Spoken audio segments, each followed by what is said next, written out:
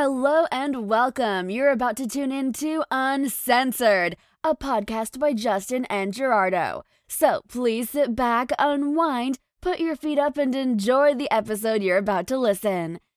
Justin and Gerardo will be with you momentarily.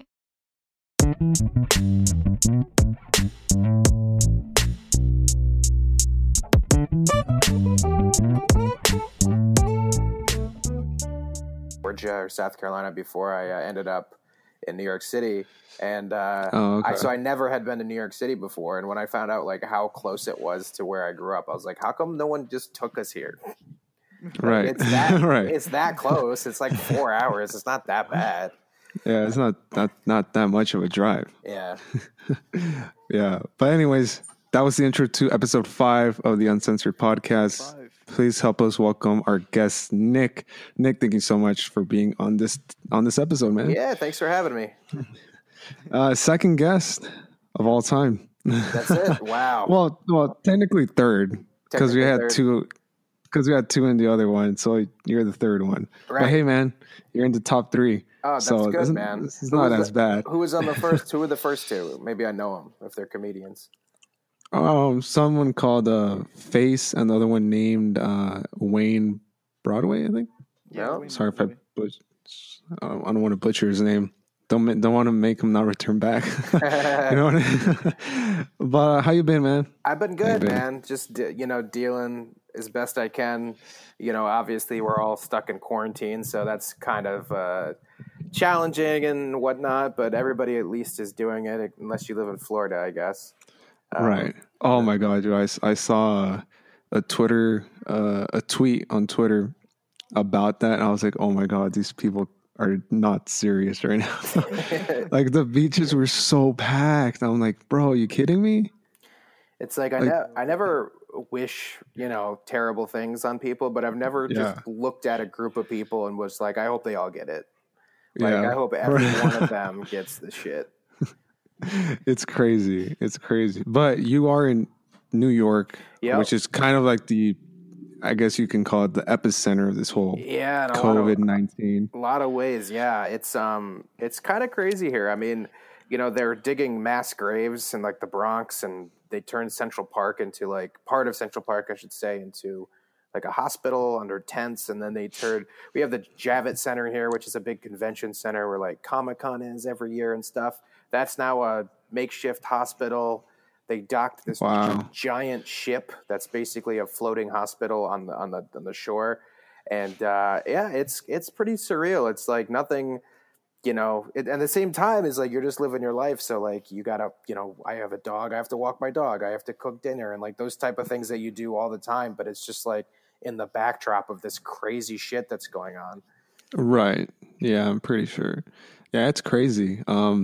Like I said in the previous episode, I never thought it would be to this extent, Me either. I know a Chinese guy. He's lived in New York for maybe 15 years. And when this shit started happening in China, he was like already like freaking out. And I was thinking like, it's gotta be, he just must be a little sensitive about it because he's from there. And maybe he's like concerned about his people or something. But he was like saying, this is going to get really bad. And I was thinking like, no, it's not. Like, come on. Yeah. What are you talking about? It's like so few people have it. I was like, China has like 5 billion people by themselves or something like that. Who cares? Like 3,000 people got it. But boy, was I wrong. Yeah, I think we all were. We all were. I was the exact same as you. I was like, you know what? It's in China. We're miles away from there. Yeah.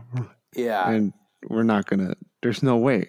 Yeah. There's no way. And look where we are now. Yep. Fucking sucks, to be honest. It really, really does suck. It's I mean, crazy. I miss comedy so much. It's like you're used to going out to comedy clubs and bars that have comedy shows, and like you're just in front of people, and like all that shit is like gone now. And it's not like it's like a break, or it's not like, hey guys, on May 15th, all the places are opening. It's like, it's so open-ended. You don't really know. Yeah. And you're just like kind of itching because every comedian is kind of like, I don't know. They like to be the center of attention, but on their own terms. Comedians are all kind of needy. We're all kind of like, if we don't have an outlet to put that shit, like our personal lives kind of go nuts. Where you start just going crazy a little bit, because part of being a comedian is like expression, like going on stage and like saying these crazy thoughts that you have in your head. And then when you don't have that anymore, you kind of just, you can go stir crazy pretty quickly. Right. Before we continue, Yeah. did I say episode 4 in the beginning or episode 5? I think you said episode 5. Okay, because I don't want to fuck it up. Like it's really this bad. Like I can't even remember, and we just did it like 3 minutes ago. That's fine. I have a podcast too. You can just fucking edit that shit out. It's easy. Yeah, it's whatever's. Yeah. But let's just move on from COVID-19. We don't want to make this episode depressing. Hearing that on the news, everything, it's like, yeah, just talk about something. Yeah. I totally feel you. How did you get your start in comedy? Well, I was living in the South. I was living in Savannah, Georgia, and it's just something I always wanted to do, but I never really felt realistic to ever do it. You know, like it's not like a thing where you really, unless you're living in a place like New York City or Los Angeles or San Francisco, there's a few other like smaller cities that have stand-up scenes. But if you live in a place where there's no stand-up scene, it just seems like a fantasy, like, you know, like you want to be the quarterback of your favorite football team type of fantasy where, you know, it doesn't really, you can like daydream all you want, but it doesn't make tangible sense. So a comedy club opened up in Hilton Head, South Carolina, which is about, you know, an hour from where I was living. And I was like, I'm going to go do an open mic. You know, I want to try this. And I heard they have an open mic night. So I was like, you know what? I'm going to show up. I'm not going to go on. I just want to see how it works. And then I'll go and I'll write material and I'll come back. So I'll go up. And the way the open mic worked there, and this is much different. If you live in Los Angeles or New York and you're a comedian and you go to an open mic, it's basically you're in a room full of other open micers. There's no real audience there. But here at this particular club, the way the open mic worked is that they would have a national headliner traveling in town and stuff. So he would do his show at, let's say, 8 o'clock, but at 7:30, the open mic would start. So basically people were performing in front of real audiences, which when you start off in comedy, like you don't get that for years. Like that shit, you know, you don't get that. So basically, I saw this open mic, and you know, all the open mic comedians were god awful. Like, it's funny. This guy comes up and he's like this creepy, like school shooter white dude. Like he just looks uneasy, and he does these jokes about how if he were a cannibal, he would cook people according to like what their race is. Right. And everybody gets really uncomfortable, and he starts talking about, I'm pretty sure. Yeah. And he's like, if it was a Chinese person, you know, I would make like sweet and sour Chinese guy, and like just saying like really fucking terrible shit that's not funny. And everybody cringeworthy. Everybody is in the audience just cringing, and like it's just bad. So I'm like, if that fucking guy can do it, I can fucking do it. So I go home and I spend like a month just writing, just getting shit ready. And I go back a month later. And I show up to the club, and I'm like, yeah, I'm here for the open mic. And the club owner was like, oh, hey, man, listen, we had to cancel that. This guy was talking about eating people. So, oh, shit. So the open mic that I went to just was the last one ever. Oh, my God, dude. So way to go, guy. Yeah, way to I go. know. So I was just like, I don't know what to do. So I was living in Savannah. And the great thing about Savannah is it's an art school. The whole downtown area of Savannah is a bunch of young artists. So you had people like walking around going like, I'm going to be a director. I'm going to be an actor. I'm going to be a painter. And I'd never met people like that before. So all of a sudden, like my dream of like doing stand-up didn't seem so crazy. So I'm just like, yeah, I'm going to be a stand-up. And I just moved to New York City in 2011. I've never been there before. Just kind of like packed my life into a couple of bags and just showed up. And I just started doing open mics. Like it's just kind of how it started. Damn, that's crazy. Oh, that must have been a journey then, huh? Oh, it was nuts, man. I didn't even realize, because I was so excited to be in New York and to do stand-up, that I didn't realize how like close I was to like being homeless and shit. Like, Oh fuck. I didn't save up nearly as much money as I should have. I saved up like $3,000. And New York City is fucking expensive. And you guys live in LA. You guys know. Yeah, we know. It's crazy. Yeah. It's ridiculous. So I'm moving to New York. I have $3,000 in my pocket, and I have like a room set up. I have a room set up for 1 month in Hoboken, New Jersey, which is like 25 minutes from Manhattan via the PATH train, which is basically like the New Jersey subway. And because a friend of mine just so happened to know a guy who was subleasing his room for that month. So it was perfect. But I had 1 month to find a place to live. So I'm just like, I'm just literally doing open mics, going to look at hotels, trying to find a job, or not hotels, I'm sorry, apartments, trying to find a job. That's what I'm just doing every day. And I just love stand-up so much that I didn't really realize how I was just running out of money and I couldn't find a place. And it just so happened I found this place in Harlem, like Spanish Harlem, like 145th Street. And it was this old lady, and she wanted to rent her room out in her apartment for like $175 a week or something like that. And I literally had gone through all of my money, and I literally had $175 left. And I just gave it to her, and I'm like, okay, I have a week to make another $175. Right. So I found a job waiting tables, and like the minute I got paid was when the next rent was due, and I just threw all my money at it. And I just was like, it was crazy. I mean, it was, I was staying at a hotel at one point because I was in, I had the place in Hoboken set up for me, but then after I didn't have a place to stay. So for a whole week, I basically was in and out of hotels trying to find, a place to stay. So I was living at the Chelsea Hotel. If you've ever been to the Chelsea Hotel, it's a pretty famous hotel in New York, but I lived there for like a week, which that burned through so much of my money. I'm pretty sure. Yeah. And I ended up making it work, but it was pretty scary at the beginning. Yeah, I'm pretty sure. So for anybody that's listening, when you do comedy, you don't blow up like in an instant. Okay? Oh no, not at all. It takes years. Yeah, I mean, I'm 9 years in right now, and it's like, I'm happy with like where I am in terms of like how good of a comedian I am, but in terms of like the amount of success I'm having at the moment. It's not where you want it to be. Yeah, of course. I mean, it's just such an uphill battle. It's like, and the funny thing is that I got passed at a comedy club, like a pretty big club here in New York, the Comic Strip, and I got passed literally like on March 4th, and then a week later, the whole fucking city shuts down. So I got basically like paid, like when you get passed at a comedy club, it means that they book you for paid spots. So it's an opportunity to get paid. And it's a big deal. I mean, like, I have my own show that I do once a month that I charge at the door, and I'll get a little bit of money from that. And then, road stuff. I do the road a lot, like Philadelphia, Boston, things like that. You get some money for doing that, but it's not really consistent. Like if you get club spots in New York City, that's where you get more consistent money, where you get like 5 spots a week, 6 spots a week, whatever, from certain clubs, and they're all paid spots. So that's a way to, get some income from it. Well, I literally just got it done, and then the whole place burned. Yeah, the whole thing just, oh man, that must have hurt. Yeah. But, must have hurt. That's crazy. Yeah. I mean, what about your first, I guess you can say, gig? When did that happen?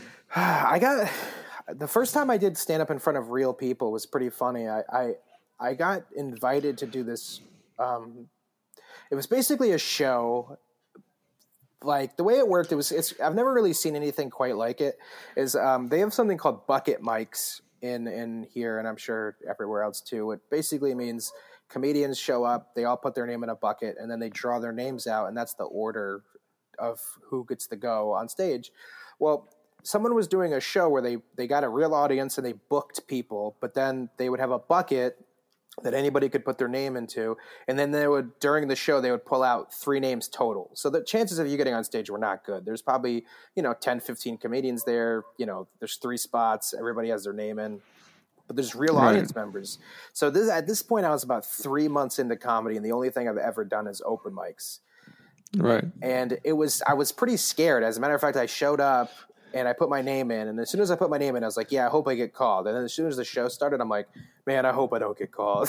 Like, I was just like, this is scary. There's real people here and stuff. And I got called, and I went on, and, you know, I got some laughs and stuff, which is, I mean, you're always like, when you start comedy, there's no way around it. You're always terrible. It's like you have to be bad at it before you can get any good at it. It's just the way it is. So like when I say I got some laughs and stuff, and it made me feel amazing, and I walked out of there feeling like $1 million. But it's not like I was good, you know. I was still 3 months in the comedy, but having those couple laughs like put a lot of. It made you feel good. Yeah, exactly. It made you feel good. Put wind in my sails. It took me for another couple months. Like that's what stand up does. Like, you know, every little bit of success, little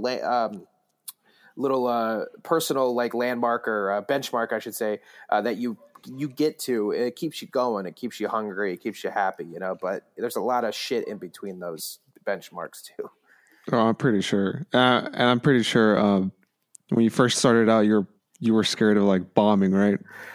Yeah, it's weird. I never really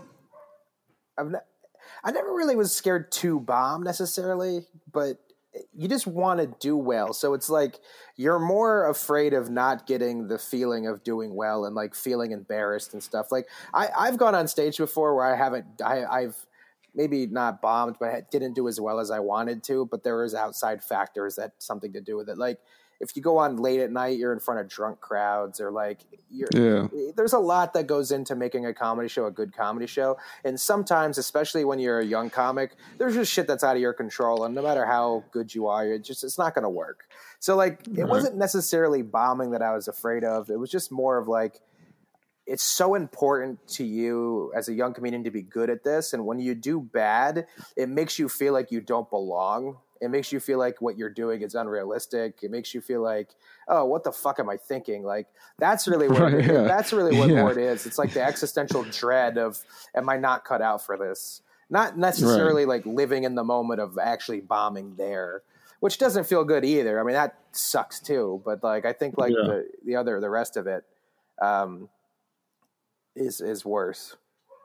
Oh yeah, I'm pretty sure. How do you deal? I asked this question to the two other guys in the previous episode. Hecklers, how do you deal with them? So there's a difference. There's a difference in hecklers. Like a lot of times you see like clips blow up on the internet of like of a heckler going like yelling at the comedian and like trading insults and then all this shit. I've never had an experience like that. Like I've gone on in front of rowdy crowds where. You know, people are talkative and you might have to shut somebody up a little bit in some way because they're being disruptive. But I've never had somebody just blatantly insult me out of the blue. And it's really what it is the longer you do it, the more comfortable you are on stage. And the more comfortable you are on stage, the more you can divert from your script. So if you're really comfortable on stage and like I had a show, one of my last shows before this whole thing went down, there was just this woman in the audience who she was having a great time, but she was one of those people who kind of like repeat the punchline back or they say shit like, oh, that shit's crazy. And it's like when you're that loud, you know, and I'm trying to talk in a certain rhythm, it can disrupt my rhythm. But I was just able to kind of, you know, as soon as she said something, you know, make fun of her in a way that wasn't insulting to her. You know, that's the mistake that I think comedians make. They think like shutting down a heckler is basically being like, hey, fuck you. You know, like it's just like no one wants to see that. Like no one in the audience is going to have fun. Like you just come across as aggressive. You come off as an asshole. So like the real way to handle a heckler is to make fun of them without being mean in a way. And also like getting the crowd to laugh at it. It's got to have some sort of lightheartedness to it. Maybe lightheartedness isn't the right word, but it can't just be a full on insult like, hey, you're the worst fucking person in the world and I hope you die. You know, it's gotta be, it still has to be funny. There needs to be a little bit of joy in the insult. Yeah. And it's also, I think it also is like, if you appear to be flustered or hurt or upset, that also kind of sets a tone in a room. There's a lot of tone that you pick up on like the mood or the energy of a room. Like I noticed, like I run a show once a month. It's at this bar in New York, Brooklyn called Halyards. It's a monthly show. It's called Hungry Wit.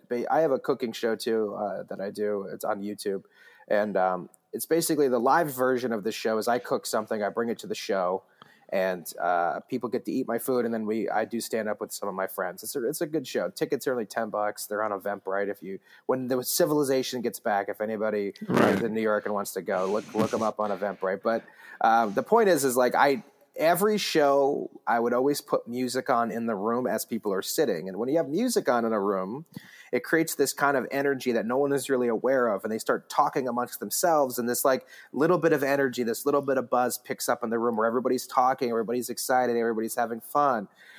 Well, the last show that I did, there was like a speaker malfunction to where we couldn't get music in the room. And everybody, when they sat, it was just dead quiet. So people started whispering to each other. Because if you talk loud in a quiet room, it's like seen as rude. And everybody's just like talking, Right. And then when the show started, there was no buzz or energy. And we had to like create it. So it took like 2 or 3 comedians to like really get the crowd going. So like there's certain little energies like that you pick up on when you're doing comedy. And the way that if you're on stage and you appear to be flustered or you start to get angry with a heckler, that energy can kind of permeate a room and it kind of sets it down, and it's not a good thing. Oh, okay. Oh, that's wild. Yeah, G and I went to a comedy show. Like what was it, G? Like 3 years ago? Did I say it in the last episode? Like in August. Yeah, it was August of 2017. Yeah, something like that. Summer, I remember. What place was it? Was it the Hollywood Improv? Yeah, it was Hollywood Improv. Yeah, Hollywood Improv. Some YouTubers that we follow, they do like a comedy show, and that was one of their stops. And I told G, hey, let's go watch them, and we did.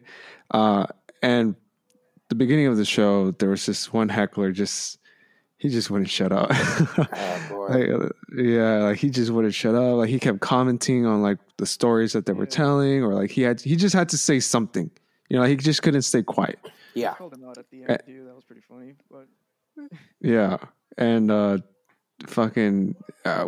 was annoyed, and I wasn't even performing. Yeah. And G was annoyed. I think everybody in the whole room was annoyed. Yeah, and they called them out. Like at the end of the show, they were like, thanks for everyone for coming out, especially this asshole right here. And like they even pointed at him, and everyone just started clapping and everything. but even though he was still like commenting and heckling, like it was still a pretty good show. I enjoyed it. Yeah, I mean, it honestly takes a lot for one person to ruin a show. Like for them to actually ruin it, it takes a lot. I've been on multiple shows where there's been audience members who disrupted things from time to time, but it hasn't ever. It rarely gets to a point where that one person is ruining the show and they have to be removed or things like that. Now, it happens more frequently at certain places, and like it's just I think part of it's just like the luck of it. I haven't really dealt with that yet, but. Yeah, I don't know. It's a thing where it's never really in my mind. Like when I go on stage, I'm never like, oh, I hope no one heckles me. It's like I don't even think about that. That's not even a thought of mine. Like not even close to being a thought of mine. How long does it take for you to prepare for a show, like to rehearse? It depends on a show. Like when I go on the road and I do longer sets, I do like I could either do a half hour or up to an hour, depending on the room and like the show and who booked me and how many comics are on the show. And when I do longer sets, I have to like sit down and really plan how I want to do it and where I want to do certain material, because like the key to a longer set is to have some sort of, or at least this is how I like to do it. I like material that transitions into other material. So like if I know I'm going to do like 30 minutes, like let's say if I opened up on a joke about like trying to lose weight, I wouldn't want to do more jokes about trying to lose weight, 40 minutes later. I'd want to get all that chunk done and transition into something, the next subject, and like make the transition make sense. Like that's how I like to do it. I mean, people have their own ways of doing it. So when I, when I do longer sets, I'll sit down maybe like for 30 minutes, maybe, and just write down like the set list of the order of what I want to go through. When I'm doing like regular sets in New York, like when you're doing a spot in New York, it's anywhere between like 8 and 15 minutes. Usually then, I'll have a game plan in my head where, depending on the show, like if it's a bar show, a lot of bar shows are run by comedians, like my bar show. Like I use those opportunities to try to just work on stuff, like new ideas. So I'll have an idea where I'll open up with like 2 or 3 minutes of stuff that I know works, that'll get laughs. And then I'll try 5 minutes of the new stuff I've been working on. And then I'll close with, 3 to 5 minutes of stuff that I know works. So that's kind of how and that preparation doesn't really take much. Because I know the opener that works, I know the closer that works. It's really just trying out the new stuff.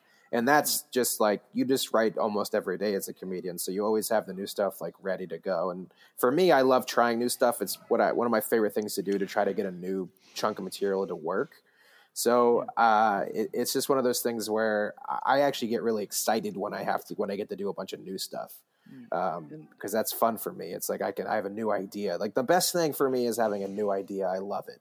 I love having a new idea that I can really get into and like really try hard on it. It's great. It's my favorite. How do you come up with those jokes, or like where do you draw inspiration? I always say like my stand-up is basically like the lens that I see the world through, and all of my inspiration of material comes from my life, and I just find it easier that way, and I also find it more authentic. Like I could sit down and what I say is like manufacture comedy. Like I could just go, okay, set up, punchline. That's how a joke structure works. But to me, like what makes comedy, what makes good comedy good and sets apart from regular comedy is if the person saying it has a point of view, and if the person saying it has like conviction over what they say. So for me, like just jokes, I don't really care for particularly. Like for me anyway, like I can see somebody do jokes, like a guy like Anthony Jeselnik, who writes jokes very much joke form, not very personal. They don't really let anybody into who he is, what he is, anything like that, where he comes from, anything like that. And he does it on purpose because that's his style, and he does really well with it, and he kills, and he's awesome. I particularly don't like that style for myself. Like I don't have fun doing stuff like that. I don't like to just write jokes, and I'm not necessarily concerned about the technical side of it as much as I am the point of view side of it. So I got a dog a couple years ago, so I have like 5 minutes on my dog. And, I got married, so I have 5 minutes on being married. And like, those are like that's where it comes for me. It's expression where I can like kind of talk about my life on stage and like make it funny. And that's where all my stuff comes from. Okay. Oh, that's pretty cool. That's not as bad. But when you perform like on the road, like how you said, I'm pretty sure it's different environments, right? Yeah, for sure. I really find that in New York, it's almost like running with weights on in a way. Like New York City, when you go on stage in New York City, you're in competition with every type of, like, every comedy club, every movie that's out in theaters, every Broadway show. It's all like people are like looking for things to do, and it better be fucking good.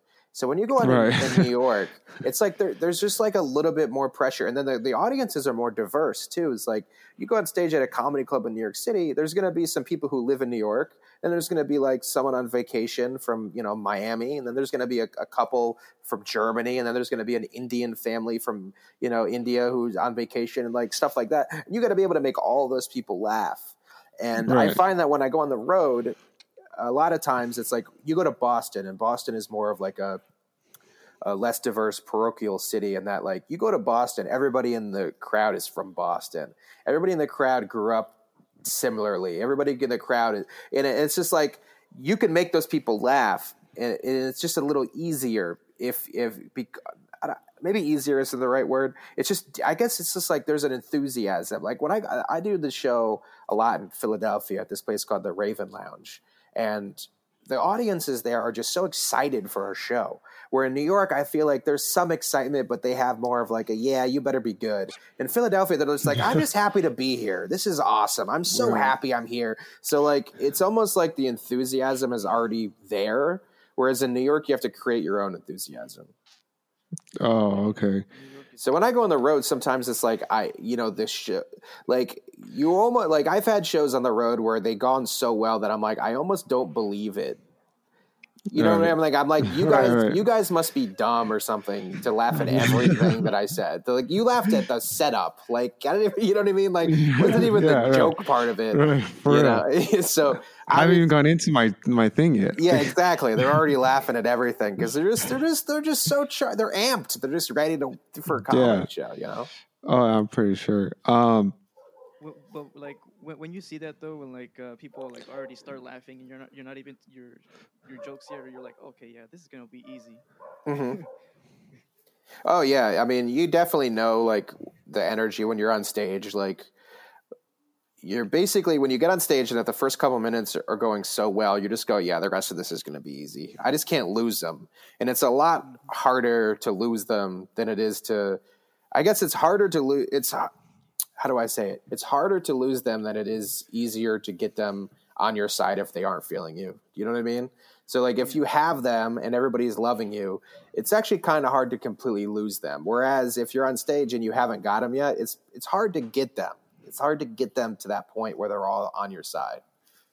Have you ever had like an instance where like the crowd stays quiet? Like yeah. Even, like what do you do at that point? They just stay quiet. Like, there's a couple different tactics you could use here. So some comedians kind of have like a kind of a troublemaker kind of vibe to them. So like if they're on stage and they're bombing, they could just start just going like, hey guys, you guys suck. You guys are not good audience members. And they can just start going in on the audience for shitting. And sometimes I'll make some jokes where I go, you know, like I guess they call them save lines. And save lines are basically like when you say a joke and it doesn't do well, and then you say a comment about how that joke didn't do well and it gets a laugh. Now, there's some comedians who rely solely on save lines, and it's like I've seen a comedian have a good set only on save lines. Like it's crazy. Like they tell their joke, it bombs, and they go, "Well, I thought that was funny," and then that gets a laugh. And then he tells another joke. Okay. That joke bombs, and he goes, "Geez, you guys just don't like me," and then they laugh at that. And then he gets off stage acting like he's good. I'm like, bro, like your jokes actually suck. Like, right. Your save lines were fine. So, but it's not bad to have some of those save lines in your tool, belt, in case you have a crowd where you tell a joke, and because it's pretty funny to try to make somebody laugh and they don't laugh. Like when you really think about it, that's kind of hilarious that I'm trying to make you laugh and you're just like, nah, like, nope. Nah, not today, man. That didn't register an emotion with me. Like it's kind of funny. You just have to find a way to crawl your way out. It's just a survival instinct's got to take over. And, like there's certain things you can do, but at the same time, I also like if I was giving advice to comedians, like, I also don't think you should change who you are fundamentally you shouldn't do whatever it takes to get laughs, because if you're not doing what you do, then maybe they're just not into you, and that's okay. Like everybody has different tastes, people like different comedians, and that's fine. Yeah. That's totally fine. Like to me, like I do sometimes the late shows in New York, and like the late shows are drunk audiences. And I don't like to change my material to make it to where a drunk person likes it. You know what I mean? Like, I don't like to basically, because like drunk people generally like filthy material. And like, and because it's like 2 a.m, we're in the basement of a bar, everybody's drunk. And it's just like, when you say terrible shit, people kind of laugh at it because they're drunk.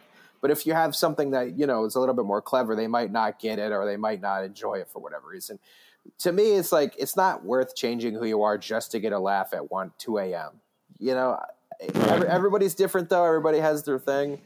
I personally don't feel like that. Yeah. Like I said, everyone's different. I mean, I'm pretty sure you don't expect everyone to laugh at your jokes. No. And honestly, you don't want everybody to laugh at your jokes. Yeah. Because if you're doing comedy, like the way that I like to do comedy, there has to be a little bit of resistance. Like it can't just be easy fucking shit that everybody can just jump on board with. Like, you gotta push the envelope a little bit. At least I think so. Right. What are some of the topics that you tell when you do comedy? Or just various. Yeah, I mean, it's just like, it really just depends on where I am in my life. Like I said earlier, like, I got married and I have a dog and I went to Italy for the honeymoon. So like now I'm working on a whole chunk about being married, going on the honeymoon, what that's like. And that's just kind of where it all comes from. And that's just depends on where I am. And then I'll have like bigger stuff, but I like more macro ideas about, society as a whole. But to me, I think like the best way to get to those ideas is through a personal story. Like I have a joke about my dog, and I'm talking about my dog, but I have a joke in it where basically like I had to buy my dog shoes, and I'm trying to put the shoes on my dog. And, basically I saw a tag inside the shoe that said "Made in China." And it's like, Jesus, how much of a bummer must it be to work at that sweatshop? So like I can make a bigger comment about sweatshops and stuff, but under the scope of it being about my dog. And then I can make that leap and then get back to my dog story. And I find that that's a better way of talking about world issues, because you don't want to be the comic on stage who's preachy, who's like, like Bill Maher or whatever, just so basically like telling you how to feel about shit. Like I hate that, so I like to talk about bigger societal things, but I like to do it through the lens of something personal. Right. Yeah, I think that's the best way to do it, because I'll laugh at that. Well, that's me. I don't know about G. Maybe G might laugh. I don't know. Thanks, man. Yeah, no problem. So talk a little bit about New York, just so people can visualize if they haven't ever visited New York or don't even have a clue what New York looks like. Well, I love New York, man. It is funny. I'm still in New York. I'm still in Brooklyn, but I miss New York because I've just been inside predominantly because of this shit. Right. So it's like, it's a weird to be in New York but miss New York. But New York just has an energy about it. Like New York is just, especially in comedy in particular, like you can, if you're really hustling, you can do a lot of stage time here. Everybody takes public transit. So like they say in New York is the place where you can go to get on stage. And you can get on stage a lot. Like, LA comedians will talk about how, like, if they're lucky, they get 3 spots in one night. Like, I know of some comedians who do 6 or 7 a night. So, like, you can get better quickly because you're doing more time here. But the city by itself, like, there's just something great about it. Like, it's just like an energy, and it's kind of like an attitude. And it's almost like there's a little bit of like a superiority where, like, we're better. And it shows off in like restaurants and things like that, where like restaurants will like try really hard to be really good. And like, but then you get like the opposite of that, where people trying to like, there's a lot of like, people don't talk about this. There's a lot of shitty New York City pizza because they just skate by on the reputation of New York. But there's like the best pizza here. And then there's a lot of shitty places here because like the shitty places are people just trying to cash in on, it's New York City pizza, come and get it. But then there's also the people here who are like, pizza is my life, and I'm going to make the best fucking pizza. And that's what I love about New York is like, there's so much ambition here. Like there's so much like people trying to be the best at what they can do. And then in their minds, they can't be the best at what they do unless they pull it off here. And that's something I really love about it. Right. Yeah, because, LA and New York, 2 different complete cities. Yeah, definitely. For sure. It's not the same. What is it about New York that makes it unique, if you can say? It's something. It's like we take the subway. There's a common struggle of New York. We all take the subway together. Like if you're fucking rich as shit and you live on Wall Street, we're still at the same bar. We still eat the same restaurants. We take the subway together. Like we walk on the same streets together. There's not as much separation between the rich and the poor as there are, in in other places. Like, you know, like in LA, for example, like the Hills, like all the celebrities in their mansions and the hills. Right. Like, Yeah. there's Of course. there's not, I mean, there's the Hamptons that someone takes a helicopter to, but those motherfuckers Yeah. are in New York the rest of the time, like Manhattan. So Yeah. obviously there's a huge disparity between the rich and poor here in New York, and there's certain places, social clubs and special places, clubs, things like Right. that only those people go to. That's not exactly what I'm saying, but there is a common struggle that I find doesn't really exist in a lot of places where everybody is continuously going through the same shit. Like, we all have to smell that guy who pissed himself in the subway. Like, no matter how much Right. money we make a year, you know, like, Right. we all Right. got to smell a piss. Right. New York pizza. Yeah. Do you think it's the best pizza ever? It's like I I'm said putting you on earlier, the spot right here, man. there's a lot of shitty pizza in New York. Like I said, of people who just skate by on the reputation of, hey, this is New York. So I think that there are places outside of New York City, Connecticut, New Jersey, that have Right. excellent pizza because they have to try really hard to compete with New York City pizza, and they make excellent pizza. But I think the style of New York pizza, the crispy crust, the flat big slices, Right. that's just a really great slice. It's just fun to eat. Now, Yeah. you know, you go to Detroit and it's like a pan style pizza where it's a Yeah. little bit thicker. Like, I love bread, so I kind of prefer kind of more bread in my pizza. Like, I don't mind like a Right. deep dish type style pizza, like a pan pizza. To New Yorkers, that's sacrilegious. They want to fold it and eat it while they walk. Yeah. But I went to Rome, and I went to this in Rome, Italy, on the honeymoon, and I went to this place. And in Rome, they have these pizzas that are basically like focaccia bread with all these different toppings. I'd have Oh, to say okay. that might be the best pizza I've ever had. That shit was awesome. Oh man, I've never been to Italy, so I don't know. Yeah. Do you recommend it?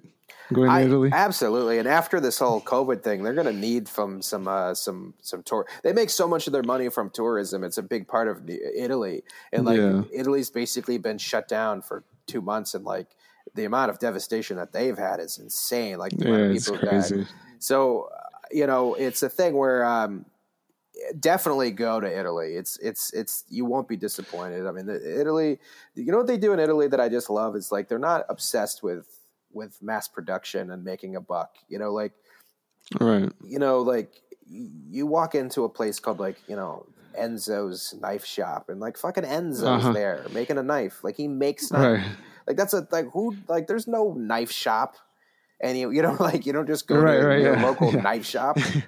Ferrari only releases like 10 to 15,000 cars a year, and people Right. go, "Ooh, look at them! They're just being." But Ferrari says is they like that's the only way we can guarantee that every Ferrari is awesome is if we don't make a million of them like they do with Ford Broncos or whatever, where they just make 1,000 a million Fords on an assembly line. It just churns out. In Italy, they're like I really care about my car, so I'm not going to make too much to where they suck. I'm going to make the right amount where I can guarantee they're all good. And that's kind of the attitude they have with their food, when it comes to like their cuisine, their pastas, their wines, everything. It's like, why would we rush it? Why would we make it as cheap as possible? Why would we do that when we can just take our time and make the best version of it? And that's what I really loved about Italy. Right. Yeah.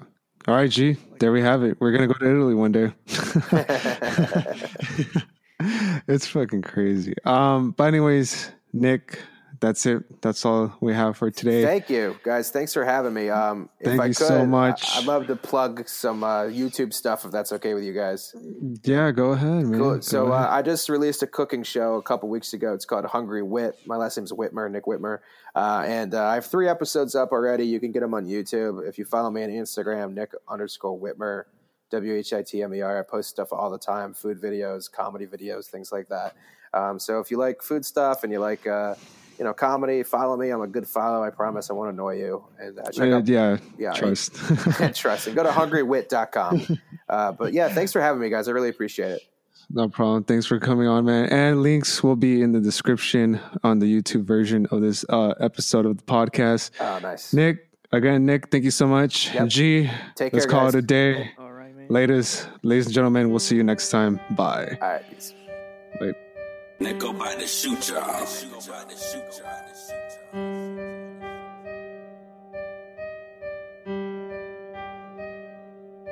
Say all of my niggas be bossed up. Don't play with my game, get crossed up. I hang with them niggas who steppin'. We call up your hoe and re-read it. I stay in my lane, I can't forward them. This Glock leave a stain if you play with him. I keep me a shooter like piston. Big watch on my wrist and it glisten. Say all of my niggas be bossed up. Don't play with my game, get crossed up. I hang with them niggas who steppin'. We call up your hoe and re-read it. I stay in my lane, I can't forward them. This Glock leave a stain if you play with him. I keep me a shooter like piston. Big watch on my wrist and it glisten. I roll my nigga, we ride out. Young hoe just a freak with her thighs out.